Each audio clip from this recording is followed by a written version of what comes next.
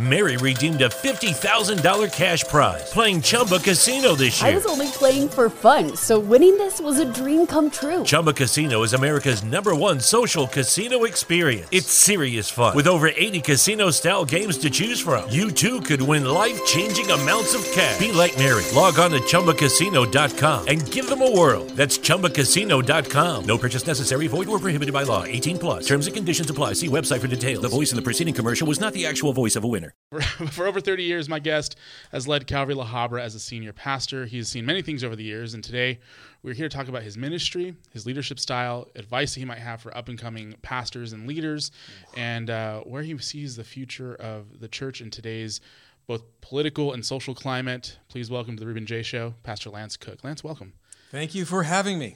Honored to be here. This is a little bit of a long time coming for me because we've been with schedules and all that stuff. It's been crazy. So I'm both excited, nervous, and just wanting to just do a good job in front of somebody I've admired for the last 15 years of my life. So if I'm a little nervous, please forgive me. But let's start. We are in the studio that he has built here at Calvary La Habra. We have the Calvary La Habra logo behind us. So I think it's a good place for us to start at the beginning of your ministry, because I've heard bits and pieces of the story, and I don't know how much time the whole story would take, but I would like to know the foundation of committed fellowship, because that to me is one of the most Book of Acts style starting a church I've ever heard in a small shop and getting it to where we are today. So tell me a little bit about the start of Committed and the calling that you felt on your heart when you started doing your Bible study that led to this church. Yeah, I think it's important to stress whenever I am asked to give an account of hey, how did this church start? I think it's really important to stress that it is 100% a God thing, and I'm not just being cliche. If it wasn't a God thing, I wouldn't be part of it, because I had my own agenda, like most people do, my own career in the surf industry, shaping boards, having a retail store. Going back that far takes us back almost 35 years, I believe.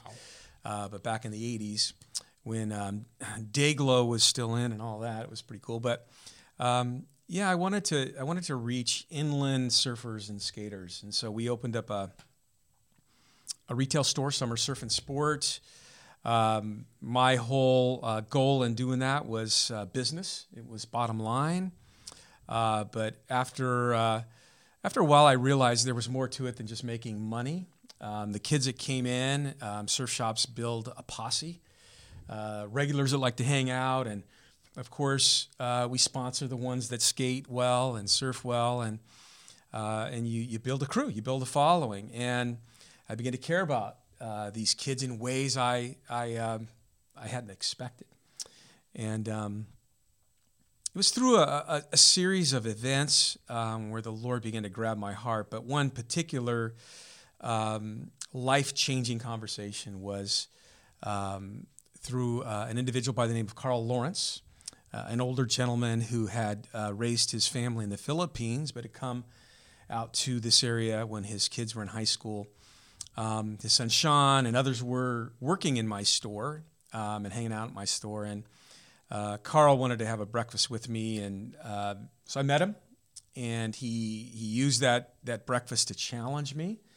There were one of the young kids that had not been around for a while, and he asked me if I knew where they were. I said no, and he informed me that they had tried to take their life as a 15-year-old young man, and he says, "Now you're Christian?" And I, yeah, and he kind of led me in. He says, well, what did you give this young man when he was around your shop? And I was naive enough to just list off all the product I gave him because he was a sponsored kid.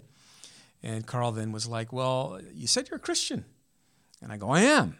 And he goes, I'm going to ask you again, what'd you give him? And I kind of went, what's the point?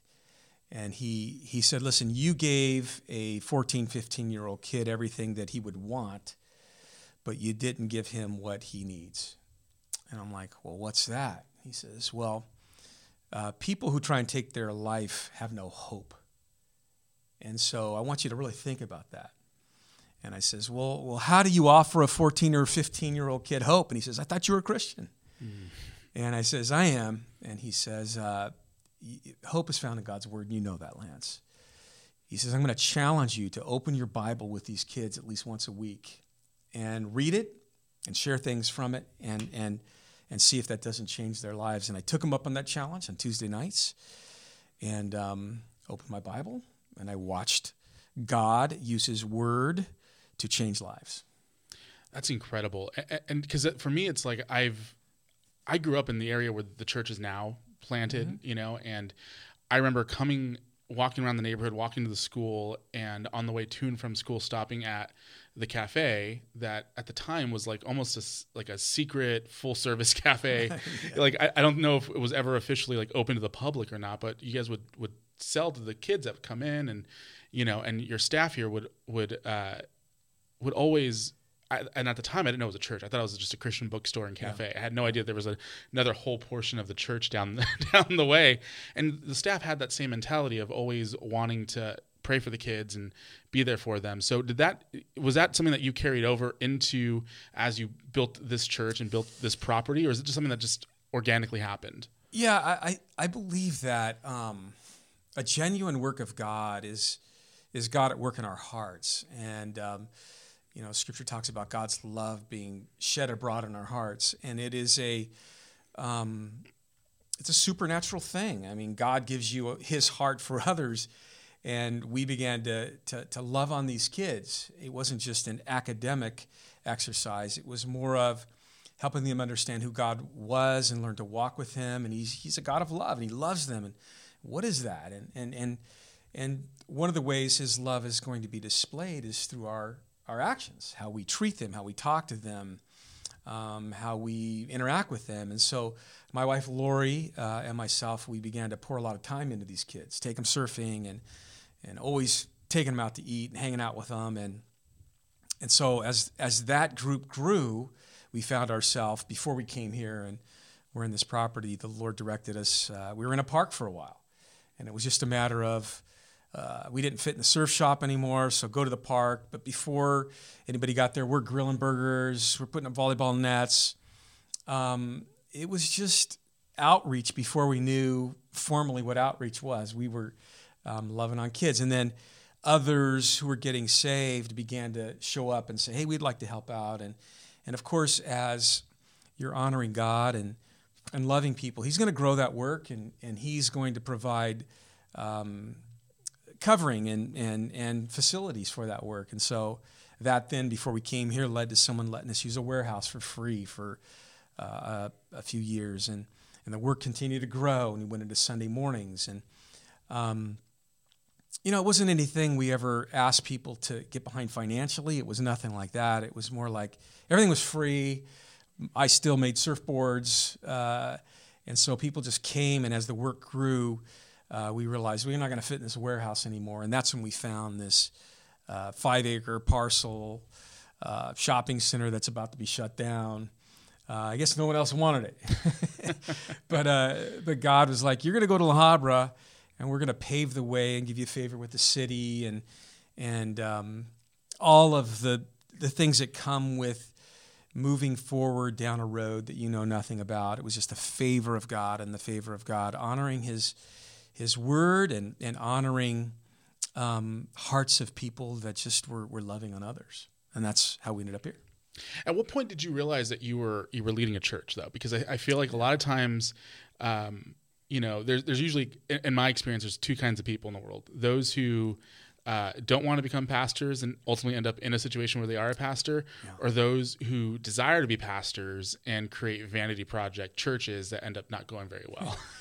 Yeah, I think speaking personally for myself, I see ministry through the lens of my personal experience and through the lens of God's word. And I began to realize that what was happening with me was lining up with what God had done through the life of Paul, let's say. Not to the extent of Paul, of course, but just there was that initial conversion, and then with the conversion there in Acts chapter 9, there was a specific calling.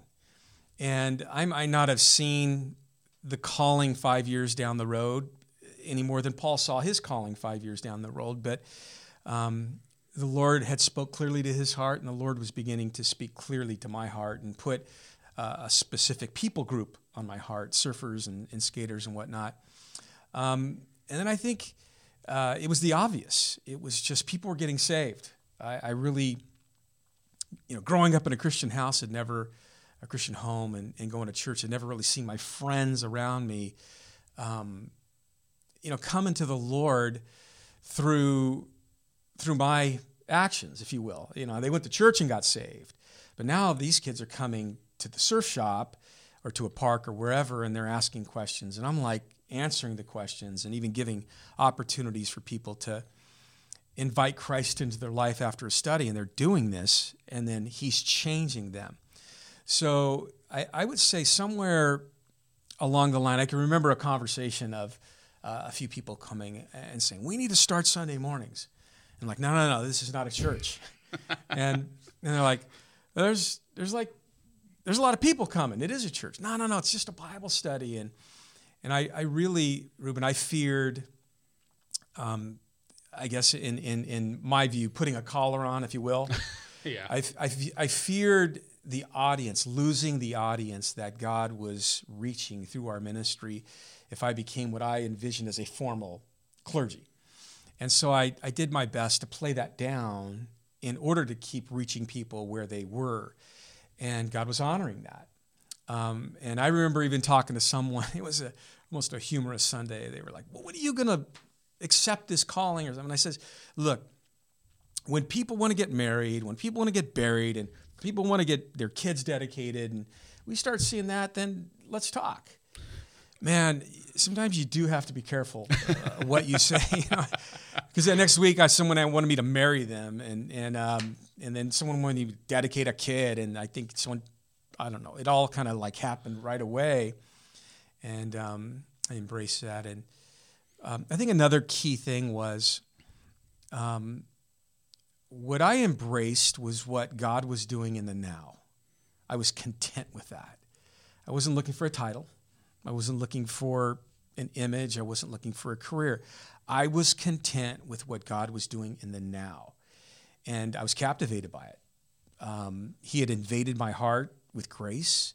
I saw him invading other people's hearts with Lucky Land Casino, asking people, what's the weirdest place you've gotten lucky? Lucky? In line at the deli, I guess? Aha, in my dentist's office. More than once, actually. Do I have to say? Yes, you do. In the car before my kids' PTA meeting. Really? Yes. Excuse me, what's the weirdest place you've gotten lucky? I never win and tell. Well, there you have it. You can get lucky anywhere, playing at LuckyLandSlots.com. Play for free right now. Are you feeling lucky? No purchase necessary. Void where prohibited by law. 18+. Terms and conditions apply. See website for details. Grace, and I wanted that to continue on. I didn't want anything to come in and compete with that. And having grown up in the church, I know how organized religion can compete with just the fresh flow of the Holy Spirit. And so I think that was my passion, was to keep that alive. Where things began to change is when you do open up your doors to a Sunday morning, and we had a warehouse, and there's a sign, Committed Fellowship. People started dropping in, and you could tell who was maybe not part of our group by just they were more dressed up for Sunday morning, and they walked in and went, huh, what is this? I joke, I go, guess which people in the worship band are saved and which ones are not, because we really didn't know. But the Lord was doing a great work, and it was a few hundred people now, and we were going out to Costa Mesa and checking out their concerts and stuff, and it's where Lori got saved, and I knew Odin Fong and asked him to come out and do a worship set. And Odin came out on a Sunday, and we had 2 services at that time. And in between, he came up to me and he's like, Lance, this is a church.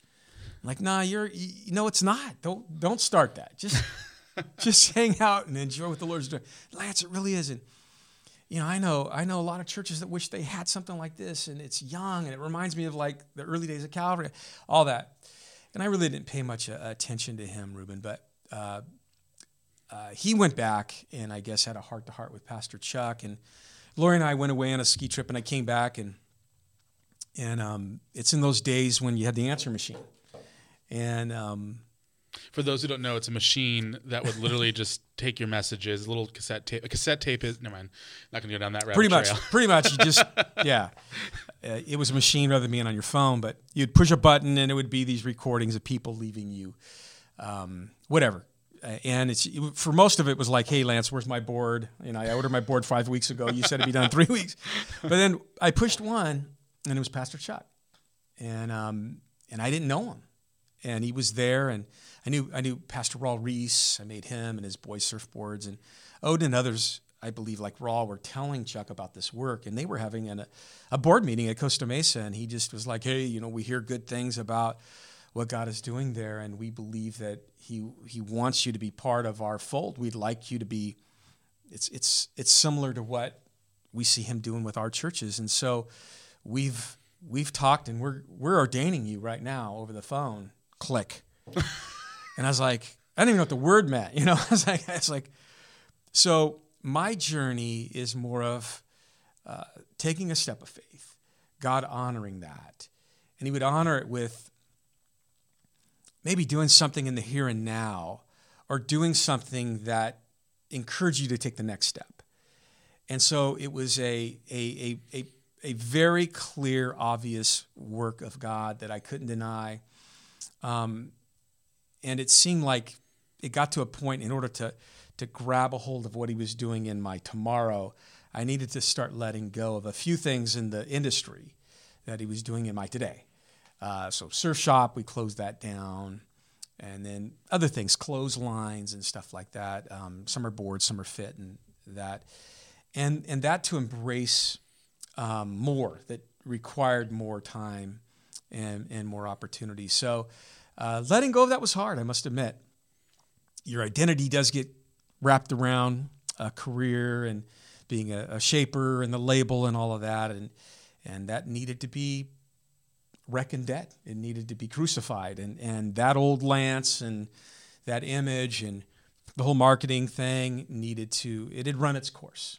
And it was hard to lay it down because of it being a tool that God had used. But then there was this other platform that God was giving us. And that's really when I think He moved us here. And it was like, here you go. And we don't have time to get into all the miracles and the continued pattern of God's favor that allowed us to be here and acquire this property and build it out to the extent that we have. But it's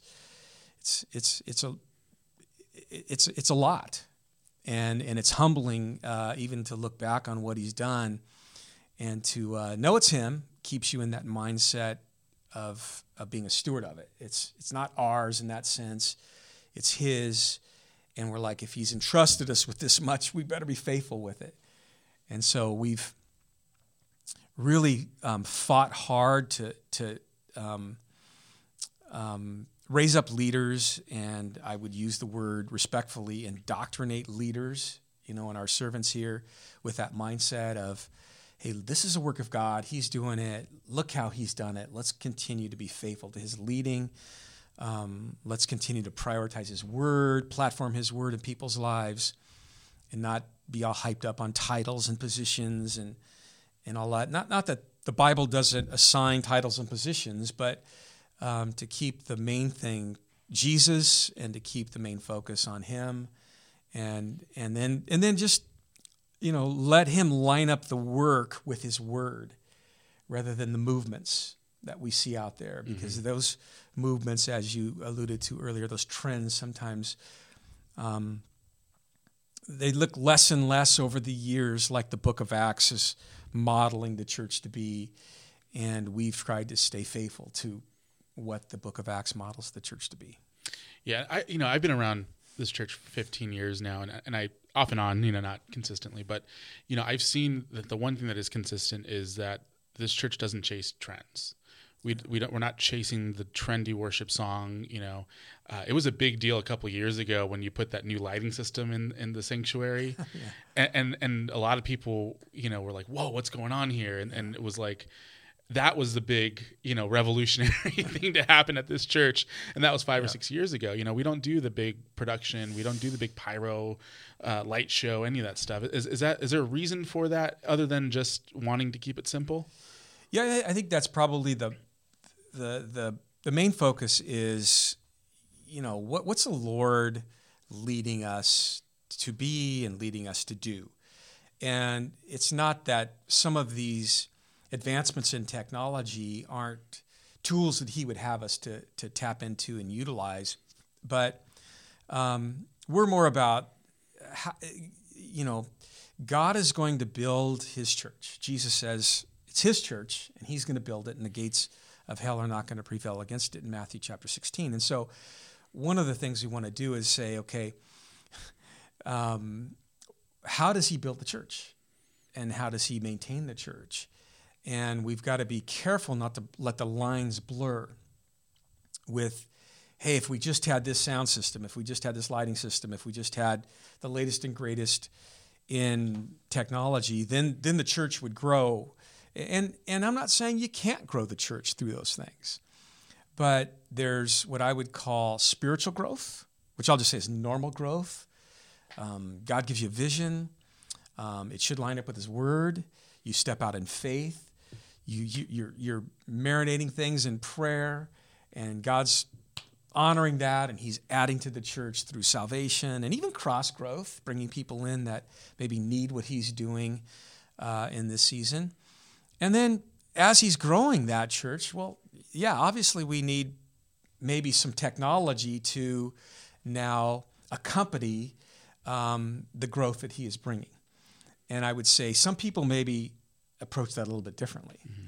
And we've tried to not do that. And it's interesting you bring that up, because a lot of the stuff in the early days, it's just donated stuff, and it's secondhand stuff from the church up the street or whatever. And we got to a point where they're like, hey, social media now, and there's people that are watching you. I'm like, really, where are you putting that out there? I didn't really track with all of that, and they were like, you look horrible online, you just look like a ghost up there, because I laughed, and then they showed me, I think it was like, look at this, what Greg Laurie's doing or something, and this is us, and I laughed. I'm like, oh, whatever you guys got to do, I get it, quality in that sense. We should be, as Christians, giving good quality in the visual and the audio and all of that. And so, but we kind of laughed when COVID hit, because it was almost like the Lord put all of that stuff in place, not knowing that our online audience would grow exponentially through those first couple of weeks. But there we were, and everything was already in place, and we had a good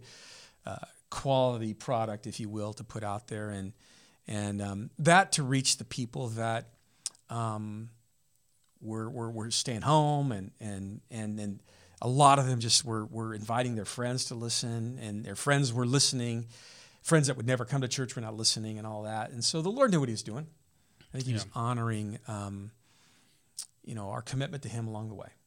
Yeah, it's funny, you brought up COVID, and I think it's a good way for us to kind of shift into modern day here, because, COVID was, for every industry across the board, a wake-up call, of how are we going to continue to do, whether it's our day-to-day business of selling a product, or our spiritual business of saving souls and reaching people and being, resources to people who need help at the same time, which this church did an incredible job of doing and navigating all of that.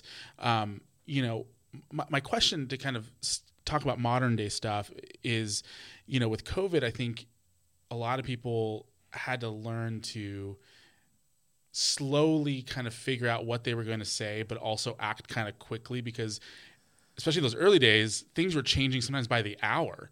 Sure. I remember there was one day where it was like, oh, San Francisco shut down, this place is shut down. Oh, Orange County shut down. And that all happened, I think, within like a 24-hour time frame. And I'm thinking, what does that mean for us? And I'm sure for you as a church, as a pastor, you're sitting there and you're thinking, how are we supposed to reach people and, be a ministry if we're not able to actually meet with people? How were you able to navigate that time frame, especially those early 6 months or so, the first 6 months of COVID, and survive? Sure. I can go back to March 15th, 2020. It was a Sunday. we were excited. You know, a month before that, we had got final approval from our city to expand a 20,000 square foot children's wing. We were just excited. And the Sunday that we would announce to the church, hey, we got the permits, we're going to start building, was March 15th, 2020. The week leading up to that, a lot of the phone calls I received from my peers and my pastoral friends I run with are, hey, Cook, man, are you guys going to have church on Sunday? And I'm like, yeah, because there's wind of a stay-home order. You gonna open up, or are you gonna be? I go, there's no way we're gonna close our doors. Our people, no, they'll be there. They'll be there. And I remember walking up. I was in the back. I'm usually in the worship during in the sanctuary during worship. But for whatever reason, that Sunday I wasn't. I was in the back and talking about maybe what was going on, and I walked out for the first time in years and saw a sanctuary that wasn't full. And it was an unnerving moment for me. I was like, almost like, did we start early or something, And that whole, like, whatever study I was going to give, the Lord had been putting some things in my heart. I could tell now the dots were connecting, and it was sobering. But I taught, and rather than give the announcement on the good news of, hey, we're going to start building out of here, I better not say anything. I think there's tension in the air. And I remember I went down, and we had 2 services, and I walked over, and the guys came up to me, some of the pastors, and they said, hey, man, on Sunday morning, we might have 500, kids in children's ministry. There was like 10 in that first service. And I think even less in the second service. And so none of us saw this coming. And so everyone looks to you like, what are we going to do? And I says, I don't know, but just tell everybody, whoever wants to show up tomorrow morning, we'll be down in our cafe. We got a big cafe at 9 o'clock, and we're going to pray. And that night, Reuben, I just remember the Lord vividly. I remember the Lord waking me up and like almost sat up, and he just said, lead. And I was like, all right. It's almost like if you took me and stuck me in a different country and said, lead. And when I got here, people were, you could see it in their eyes. Watching the news and the stay-home order and all that. And I just remember I came in and people didn't know the mask thing, but there was a large, 100+ people showed up. And I just said, all I know is what God spoke to my heart last night. And he just said, lead. And I go, and I'm not sure what that looks like, but I know how to lead. And so I'm going to be here every morning at 9 o'clock. I'm going to open up God's word, and we're going to see what he has for us for the rest of the day.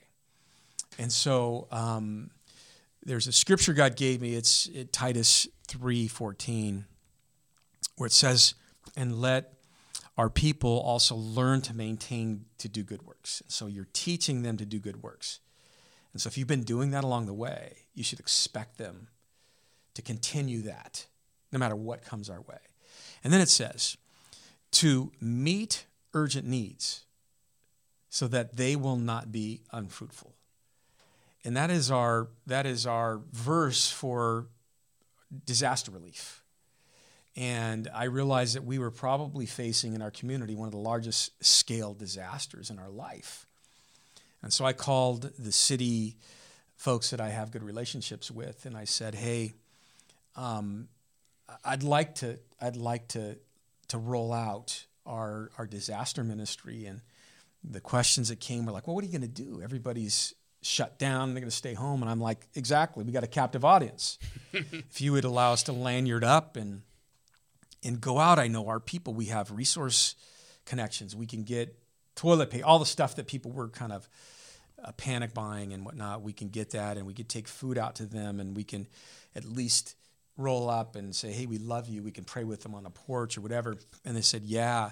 And so for for those few months, almost a year, hundreds of homes. We had ladies coming in and saying, well, how can you? Well, bake. They bake cookies and bread, and we call it porch ministry. And so I can go on and on with the different things that God just put in our heart. But then we had, multiple teaching platforms in the church. Like I've said earlier, from nursery care all the way to convalescent teaching. And so we stood up the studio we're in and just invited every classroom from every age to come in and keep teaching their lessons. And we created a whole platform for people just to every day, get a devotion to their age group or whatever it was. And then on Sunday, you could just click on. We restructured our website to every teaching format that you could imagine was on there, and we continued to minister to our body and to the community at large. And I found myself leading in ways that I could have never scripted. It was just the favor of God again, continuing that same pattern. So we used a couple of different words. We're became infamous. One was pivot, and I would just ask our church to live out what God has poured in. I don't understand it any more than you do, but we are not going to get political.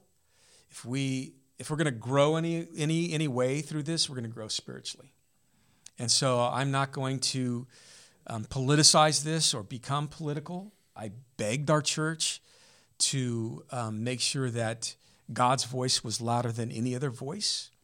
I begged our church to use their social media platforms to turn people and to point people to Him and His Word, and to really don't cave into the temptations to repeat the political narratives on stay-home orders and masks and social distancing and all that kind of stuff.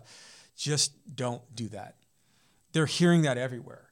So we need to represent God's heart and God's voice and God's word, because most media platforms they're going to aren't going to do that. So let's use ours to point them to the hope and the help that they do need, which is found in Jesus Christ. And I have never been more proud of our church.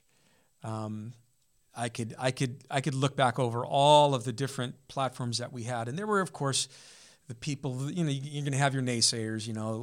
Pastor Lance, you're being reckless or inconsiderate or whatever, because you're not lining up with how they view people should be acting during the pandemic. But I just humbled myself to those people, and I asked them to pray for me, and I honestly just said, look, I'm doing what I believe God has asked me to do for my own family and for the church. And I'm not trying to be cavalier. I'm not trying to say this is for every church or every person. If this is not for you, we don't have a membership here. Maybe go to a church and hang out with those people that line up with what your convictions are. But and it was hard to watch. As we put a huge tent up out front long before a governor said you could do that, and we really felt that the Lord wanted us to continue. I had a statement that said, I believe that St. Jude is still open, and they're caretakers of bodies. How much more important is the caretaking of souls? And so we became the church that if there was a hospital need, we had favor in different hospitals, and we went in and I let people know, you pray, and we're going to be exposed to things, and we could possibly get sick, and this is a serious disease or thing that's whatever you want to call it that's going around, virus that's going around. But if you want to be used, there's people that we could sit down with. And we all went into hospitals and COVID wards, and a lot of us did. And the Lord protected us. We would eventually, all of us, I think eventually going to have this herd immunity thing. but we felt that God was opening doors, and we needed to walk through those doors. The funerals that we did funerals for so many people, Ruben, that don't go to our church because their churches, their wherever they were connected, were not available. Yeah. And so we didn't find ourselves at a loss of opportunity. We found ourselves with some of the greatest opportunity in the years we've ministered. Yeah, I just was completely, I was watching from a distance just because at the time, especially in the beginning, it looked like a much bigger deal than what it ultimately ended up being. Yeah, most people had that. Yeah, and the science just showed in the beginning that, everyone was getting it. Almost anybody who got it ended up on the ventilator and dying, in the early days. And my dad, is in his late 70s. And so I'm like, I'm not going to go out just for his sake. And then once the science became more clear, I was a little bit different. But I saw this church leading, and I saw this church doing things, like you said, the tent went up weeks before Gavin Newsom said you guys were able to do it. Yeah. And you were the first church in the area, to my knowledge, that did it. And then I saw every other church in the area doing it. Yeah. We had a couple of conversations. The thing we realize is that whether you're born again or not, whether you're Christian or not, people don't do well apart. Families don't do well apart. Coworkers don't do well apart. Well, if you like your coworkers, and the body of Christ, it's in our DNA. We're drawn to one another. We're drawn to the same head, Jesus, and it's who we are. And so we early on, anyone who came here on a Sunday, they drove up. We let them in, and everyone had whatever they want to wear a mask, they wear a mask, whatever. And so we saw that after we would record, and however many people were in the sanctuary during that recording, every service for those first few weeks, Ruben, we would finish, and then we had a whole set crew and all. I don't know how all that came together, but they would say, "Cut, we're done," and then we would kind of stand around, and people would drop their mask, and they'd all be crying. Every time, it was just tears, and it was because we missed our body. Yeah, when we didn't see him, and we had tens of thousands of people out there listening online, but where are these people that we see on a regular basis, the thousands that we would see on a regular basis? And so we would have meals afterwards, and me and Lori would just walk around, and everybody was so grateful just to be together. And we kept people apart. We did everything we possibly could, and we realized part of this is psychological. It's spiritual. There's a real physical thing going on. People are getting sick. Hospitals are filling up. But then the psychological part of this was that people needed to be encouraged. They needed to see your eyes and that like you're okay. If I got a phone call from one of my daughters that something happened to them, I would only be okay on the phone, but I'd be really okay once I saw her. And so we started doing things just to bring the body around. We did drive-through prayer and communion, and people were coming in and bringing up signs. Wouldn't even roll down their windows. And we're like, wow, this is real. This fear's real. And we did drive-up services for those people who didn't want to come inside. And then I remember just in a meeting, and I thought, what if we put up a big tent?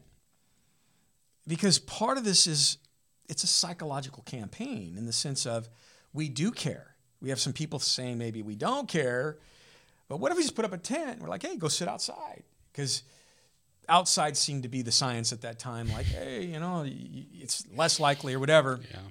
And so thank God we did, 3 months before our governor said you could meet outside, or 4, I don't know. But we did it more for just like peace of mind, because we had people coming over here and they wanted to sit down and talk or whatever. Go outside. So we got this, praise God, we got it when we did. We got the good deal. They were available. It was a huge, 20,000 square foot tent or whatever it was. It's a big tent. I don't know how big it was, but it's a big tent. And God used that. And then when Gavin Newsom said, I don't think he ever said you could start singing again, but he did say you could start meeting outside. And I think they tried to put a quota up to a certain number on that. We were already there. We were already doing that. And then that, for the people who did start to come back around, that seemed to really help them through their fear, to know that we had went to that extent in consideration for different positions on the pandemic. Yeah, and at some point I said to a friend of mine, I'm like, I wonder when this tent's going away. And then it went away, and I didn't realize it for like weeks. I'm like, oh, the tent's gone. And again, it was a similar conversation. I think we used it, and more people got comfortable with sitting inside. And I just remember that now it's almost having a reverse psychological effect on people. Like, oh, they're still really worried about the pandemic, if you will, once the science has now even changed. And we thought, we're not using it as much, and maybe we are sending the wrong message. Mm-hmm. And so we thought it was timely, and found a great company that wanted to buy it and use it for party rentals or whatever they did. It was just they came, picked it up, and I think I drove off one day, it was here, and the next day it wasn't here. And hardly anybody ever mentioned it. It was just like, yeah, it was like, it's one of those things where it's like, it's part of the fixture for so long. You would think it would be a bigger deal when it went away. Yeah. Like when, mom's favorite couch finally gets, you finally sell it or whatever. It's like, oh, all right. Yeah.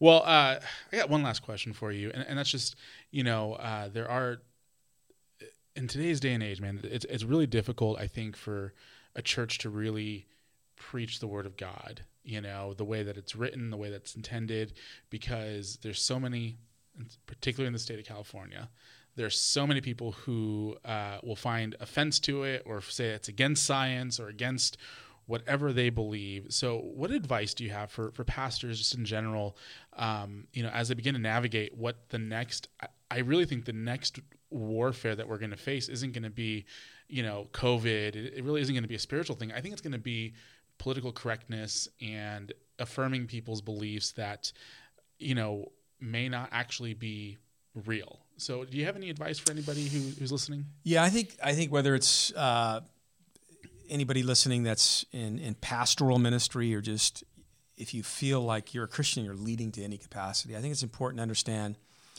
we're living at a day and a time where people need to see our confidence in God. Mm-hmm. And we're more confident in Him than anything else. And so that requires us to line up our lives with His Word. We talk about a biblical worldview. I think it's important to know that we're living largely at a time where the world at large, let's put it that way, is less and less people have a biblical worldview. And so when we begin to talk about God, who He is and whatnot, they're largely ignorant. That's your position. And if you ask them, have you read the Bible? Have you ever sat underneath Bible teaching? I think a lot of people, the larger percentage of people would say, no, I haven't. And so I think it's important to understand that they need to see our confidence in God. Like my marriage is what God called marriage to be. That I am, as a man, I am confident and secure in my manhood. And I am so because this is what I believe God created. He created them male and female. So I'm confident in that. And I'm confident in that truth. And so to display confidence in God is to display confidence in His Word. And He's like, heaven and earth is going to pass away, but my word, no, that's eternal. He holds His Word above His name. And so, when we look at this as clergy, we have these fancy, terms where we believe in the inspiration of God's Word, like the inerrancy of God's Word, that it's eternal in these things. But to break that down into layman's terms, it's to say, the world needs to understand His Word through how we live it out. And then those opportunities, it's absolute truth. We're living in a day and an age where people are questioning absolute truth or truth.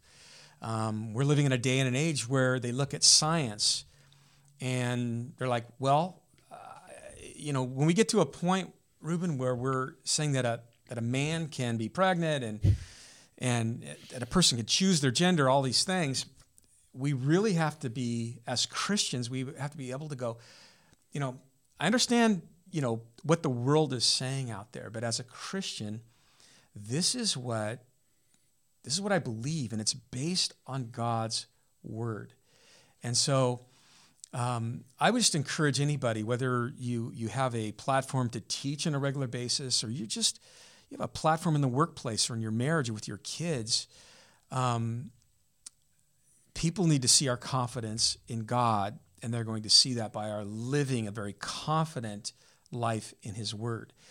And, Paul would tell young Timothy to be ready in season and out of season.